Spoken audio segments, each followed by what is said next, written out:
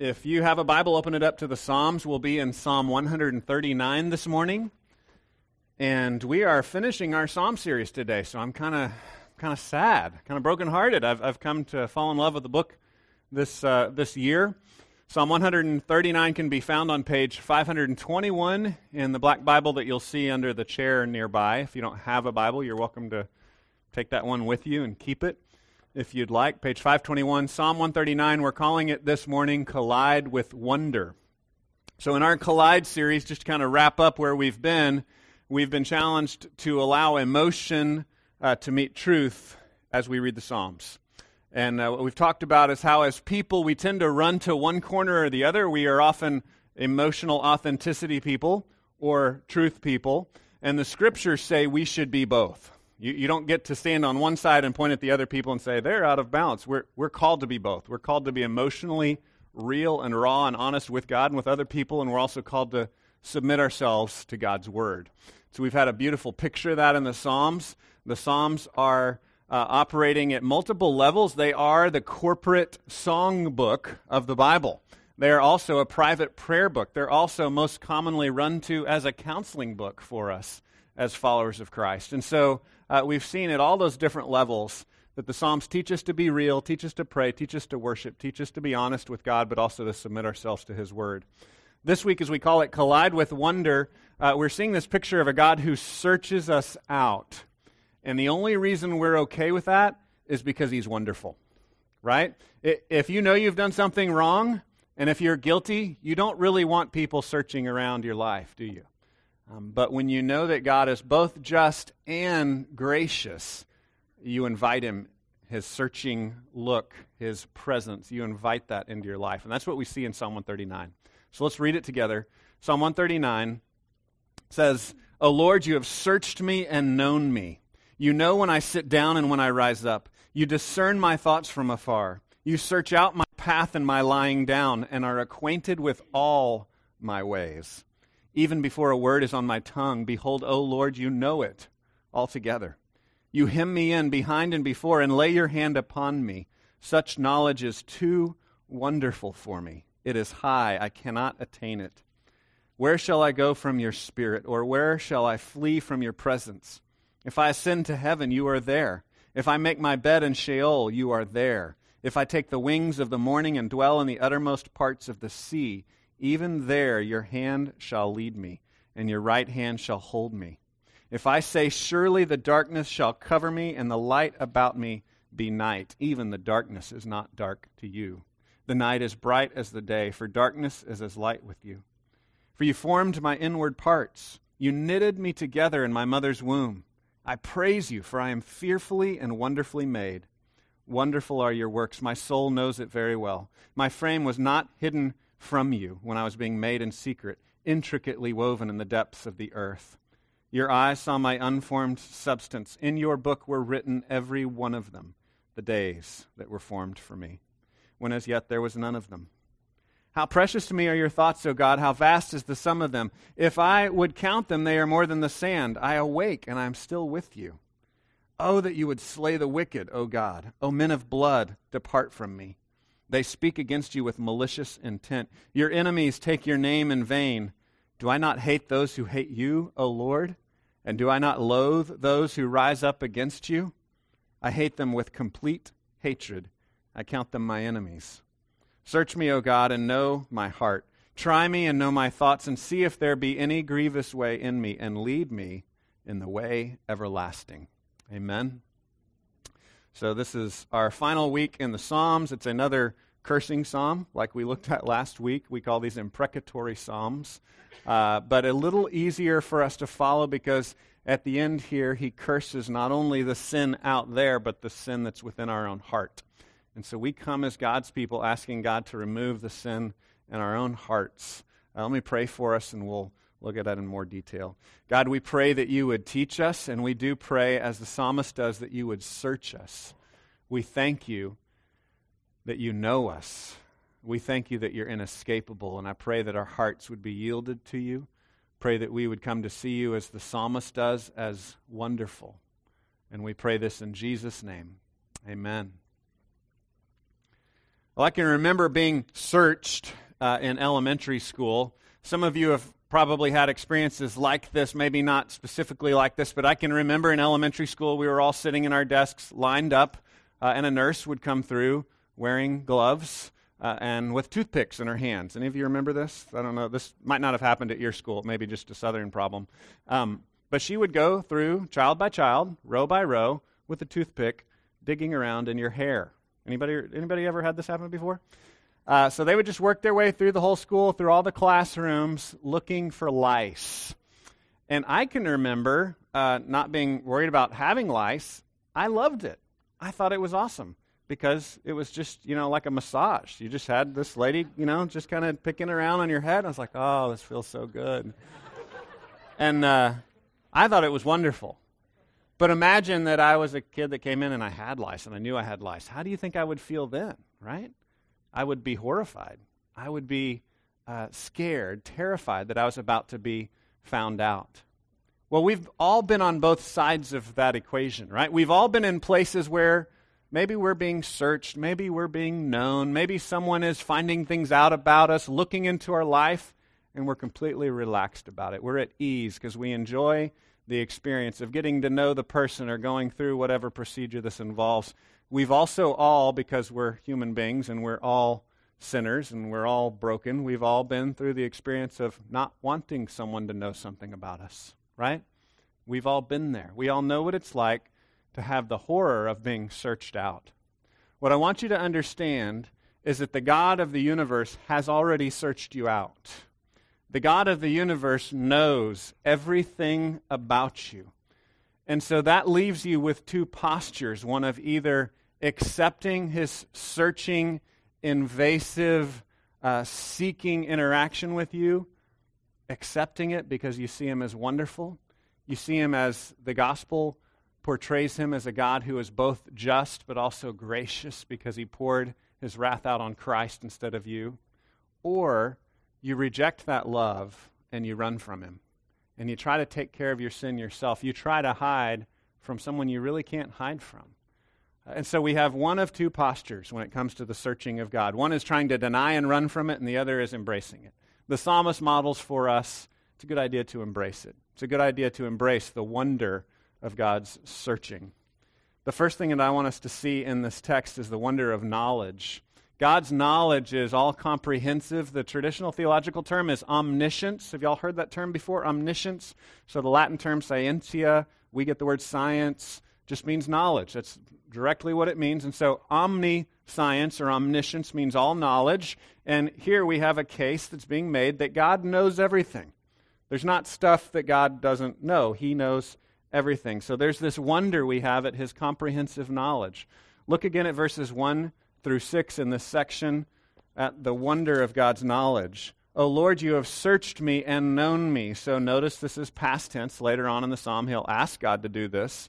He'll request searching, but here he says, you've searched me. God, you know me already. You know when I sit down and when I rise up. You discern my thoughts from afar. How would you feel if you were walking around and someone near to you knew every thought that you had? Wouldn't that make you a little bit uncomfortable, right? If your thoughts were just completely transparent, if you had no ability to edit or hide or shield them, right? He's saying, God, you know everything I'm thinking, everything I've thought. You knew when I got up. You knew when I laid down. You knew everything about me. There's no hiding from God. His knowledge is comprehensive. Verse 3 says, you search out my path and my lying down and are acquainted with all my ways. Even before a word is on my tongue, behold, O Lord, you know it altogether. Have you ever been in that situation where someone knows what you're going to say before you say it, and then you're, no, darn it, they found me out. They knew what I was going to say. You feel defeated, right? You don't feel like you're in control. Well, God is in control. He knows what you're going to say. He knows what you're thinking. He knows what's on your tongue. He knows what's on your mind. He goes on to say in verse 5, you hem me in behind and before, and you lay your hand upon me.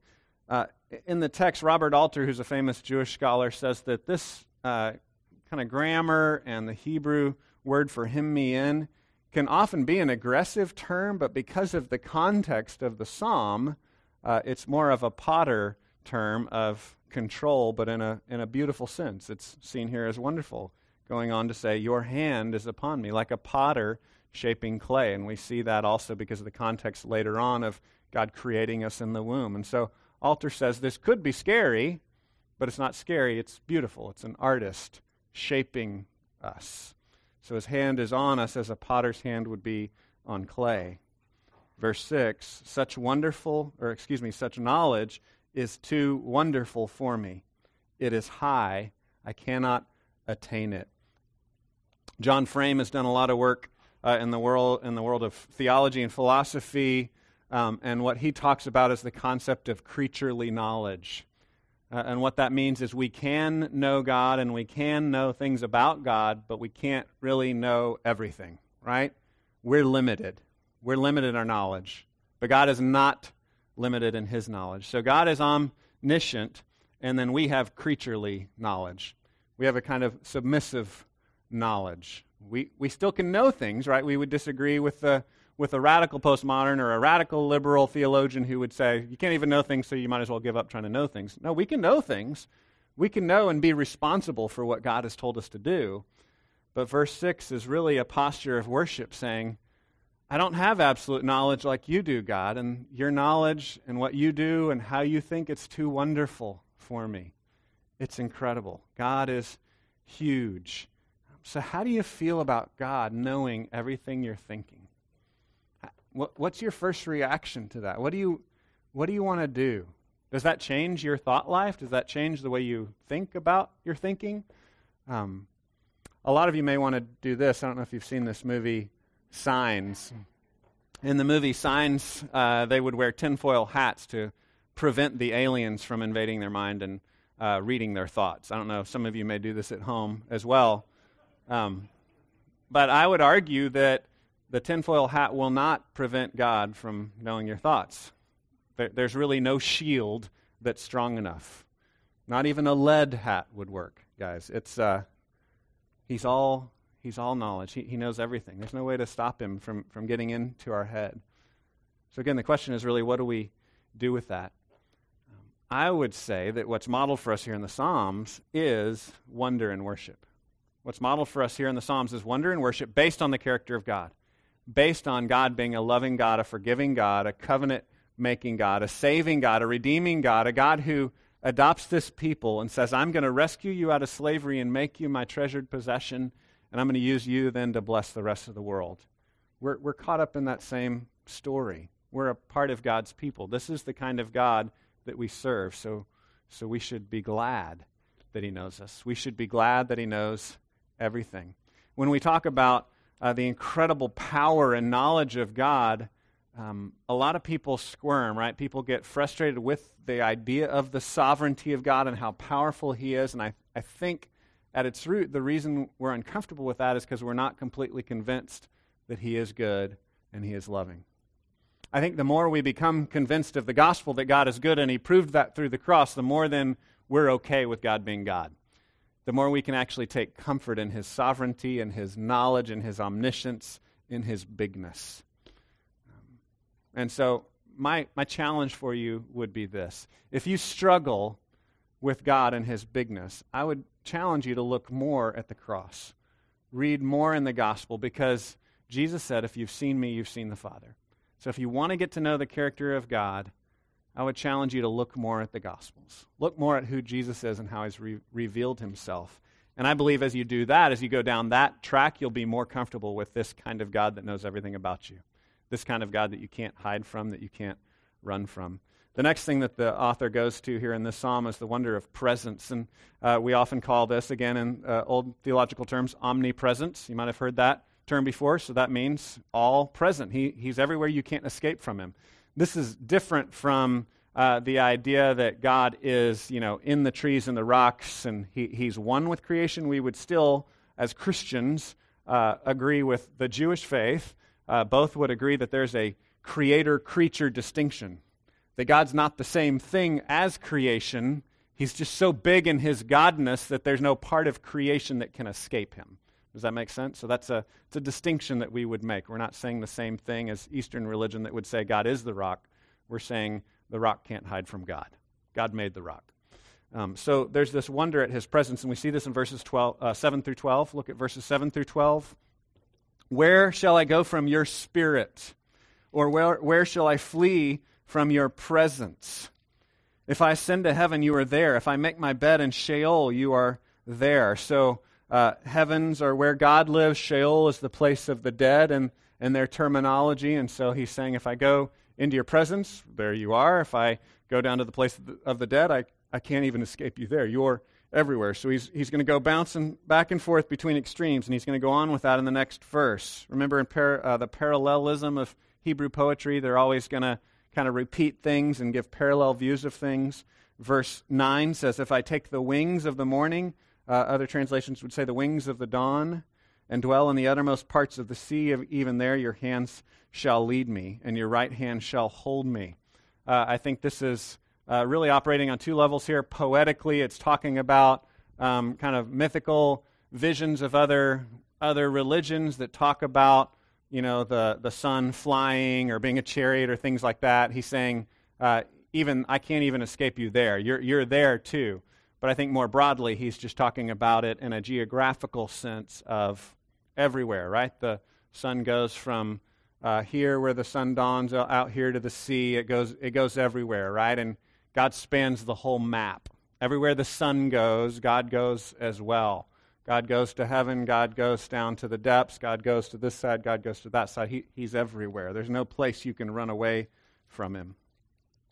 Verse 10, even there your hand shall lead me, and your right hand shall hold me. If I say, surely the darkness shall cover me, and the light about me be night, even the darkness is not dark to you. The night is bright as the day, for darkness is as light with you.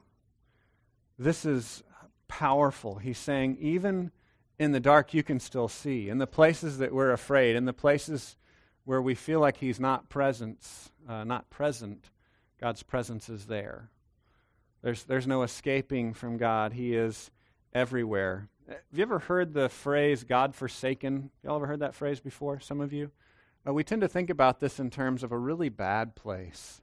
Really bad place. We can think about this very personally, like in our own life. We go through a place where like God wasn't there because we were sinning or we were caught in addiction or we were caught in some kind of bad downward spiral. But there's nowhere we can escape God. We think about this in terms of horrible places. Some of you have been to horrible places with the military, or maybe on a mission trip. You've traveled to a rough part of the world. And there can be this feeling that we have when people aren't living in submission to the rule and reign of God. We see real consequences to that, right? We see real brokenness when people reject God's authority. But that doesn't mean that they've somehow escaped God. The Scriptures are reminding us of the tension here, that even though there are real consequences and real pain when we sin, or when whole cultures sin, or when people abuse others, there's real sin, there's real pain, there's real wickedness there, but that doesn't mean that God's disappeared. It doesn't mean that God has stopped being God. And a lot of people have had difficult times of life when they go into these places and they start to doubt that God even exists, right? Some of you have probably been there when you've gone through something hard or you've seen something really evil.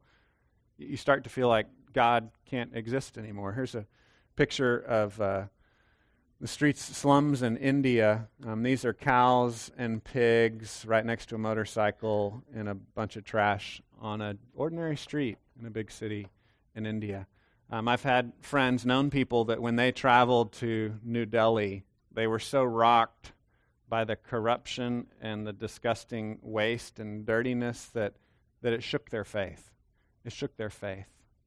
And I want to remind you that God is moving the world towards a place of repair. And that's our story, right? That God is redeeming the world. And he's now living with great patience, waiting for people to repent. And we're a part of God's work in the world, calling people to himself. And so it's our job to make these horrible places better. It's our job to make the world better. And the message is that God is forgiving and gracious, and he's calling people to himself. And it's our job to make things better. That's what he's called us to. And he's with us. In the Great Commission, Jesus says, and I will be with you until the very end of the age. There's nowhere we can run from his presence. And so as hard as it is when you go to these kinds of places or where you experience these kinds of times in your life, don't call them God-forsaken places. Bring God into those places. Invite God into those places. When you're stuck in sin, invite God in to give you the gift of repentance and begin walking in newness. When you go to a broken place that's physically overwhelming with all the corruption and the dirt and the grime, invite God into that place. Invite Him to be present with you. I think we need to remember the third use of the law in our own life. The third use of the law is this concept that God loves us, and because He loves us, we should obey God's law. We can use it to change things. And so His loving presence, specifically here it says the Holy Spirit, right, in verse 7, His loving presence, specifically in the person of the Holy Spirit, empowers us and strengthens us to obey God and to clean up the mess in our own life, right? Our own life can be like pigs wandering around the street. God calls us to lovingly yield ourselves to Him, trusting that He's good and gracious and forgiving. I love the picture I've shared with you before from John Lynch's book, The Cure, and from his book, True-Faced, where he says we should envision Jesus with His arm around us saying, let's work on the mess together. Let's work on the mess together. Remember that He's with you. Remember that God is with you. Don't think that just because you're facing evil, that means God's not there. God is with you, and He wants to work through you to make things better. He wants to work in your life as He gives us the gift of repentance and the strength to encourage and to minister to others in their brokenness. The last thing we want to look at is the wonder of creativity in verses 13 through 18. The wonder of God's creative power. Starting in verse 13, for you formed my inward parts. You knitted me together in my mother's womb. I praise you, for I am fearfully and wonderfully made. Wonderful are your works. My soul knows it very well. My frame was not hidden from you when I was being made in secret, intricately woven in the depths of the earth. This is kind of a hard verse because you think you're with Him, right? For a minute, you're like, yeah, you knitted me together in my mother's womb, and then all of a sudden you're being knit together under the ground, right? Like a pig being roasted in Hawaii or something. That's not exactly what he's saying here, okay? What he's talking about when he talks about the depths of the earth is really just poetic language for secret, deep places, right?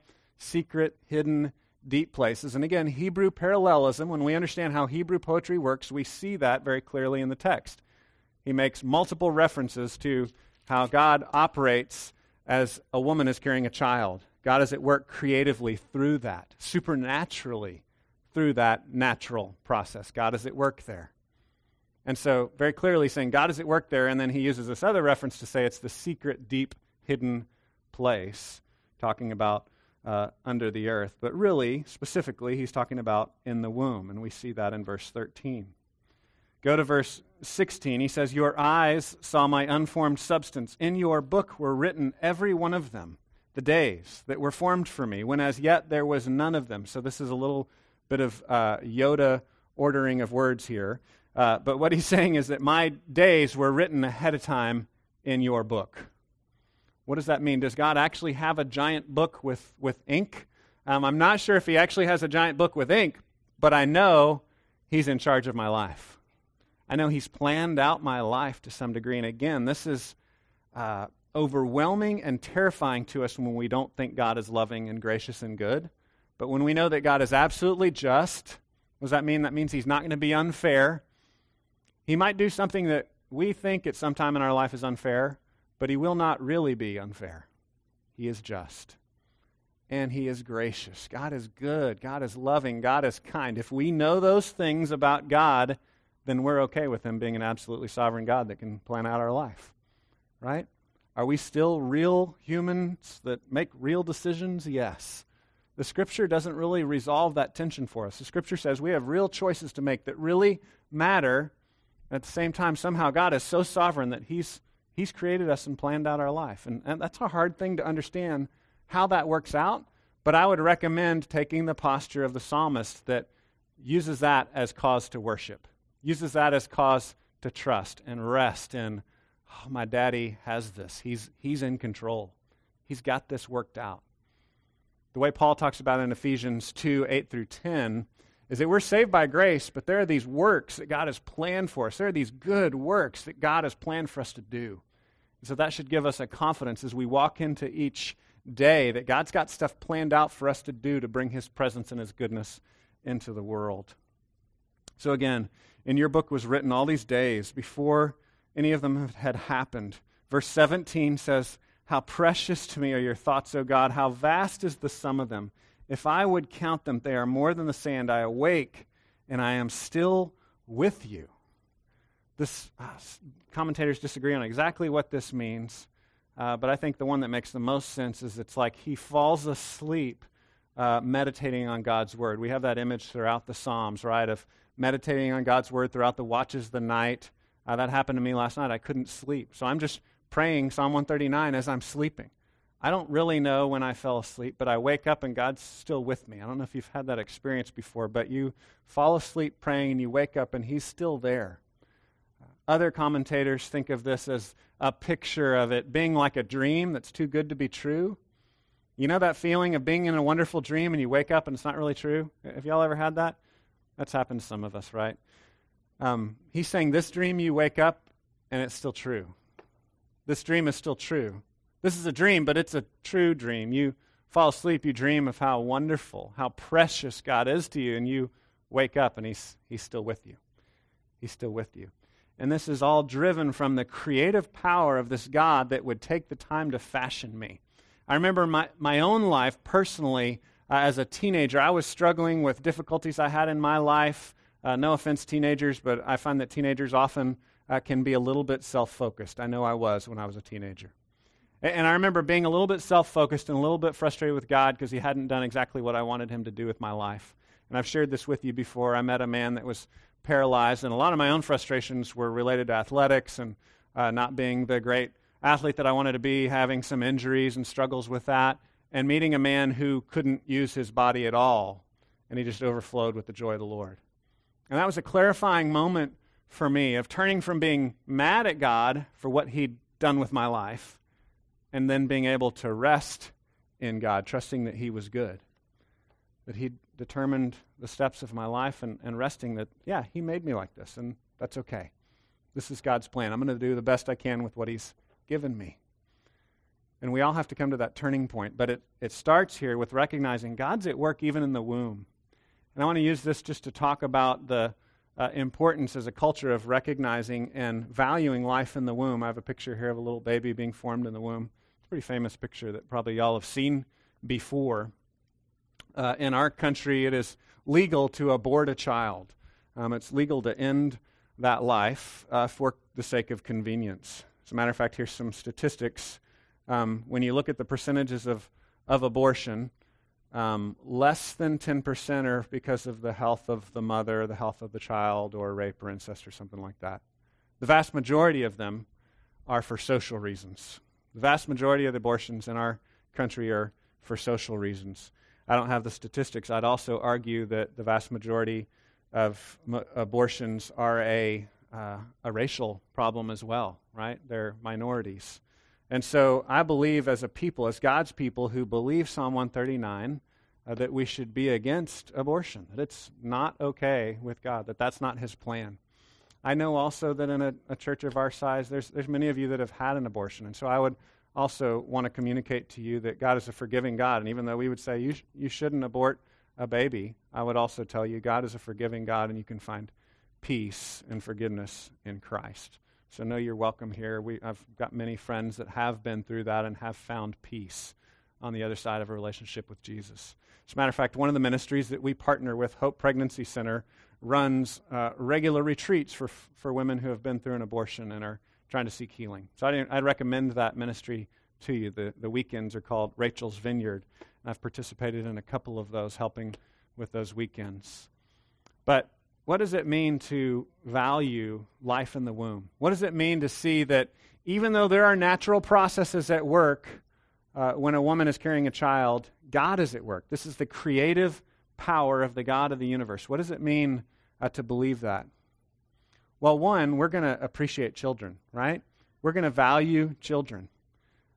Two, I would say we would want to be against abortion. We do things to encourage people not to abort their children. That's why we partner with Hope Pregnancy Center. What I love about Hope Pregnancy Center is they try to embrace and befriend women that are facing that difficult decision and walk with them to choose life. Help them practically to choose life. Help them to find ways to put the child up for adoption or help them to find ways to keep and care for that child in a healthy way.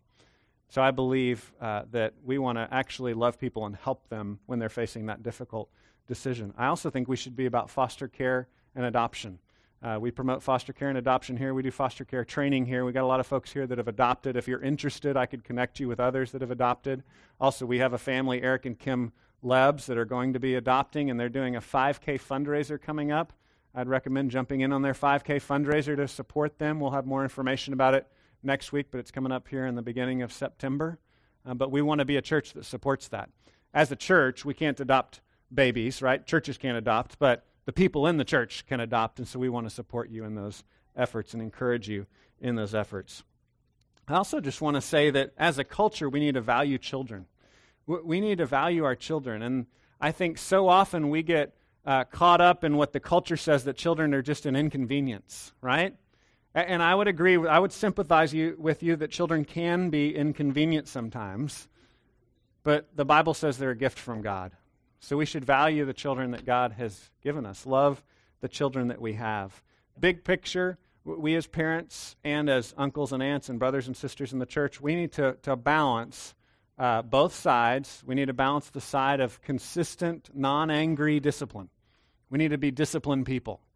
We need to discipline our children. We need to balance that also at the same time, both together, with joy and delight in our children.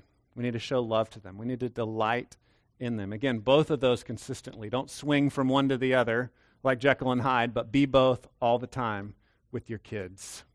That's important. That's valuable. Details. I would just challenge you as a people, if your parents, engage your own kids spiritually. Don't just hand that off to the church. We have strong programs here. We have good Sunday school here. We have a good youth group here. But don't think that that's just something you can delegate. Be involved. Pray with your kids. Model the spiritual life with them. Bring them into the worship service with you. Talk to them about what they're learning in Sunday school or in youth group, and begin working through those things with them, walking through them in a discipleship relationship. Another thing that I really want to challenge you on, because I think our culture has kind of lost its mind in this area, is limit TV and video games. Limit TV and video games. I know that's hyper-specific, and there's no verse about TV or video games in the Bible, okay? So I'll grant that this is kind of a gray issue.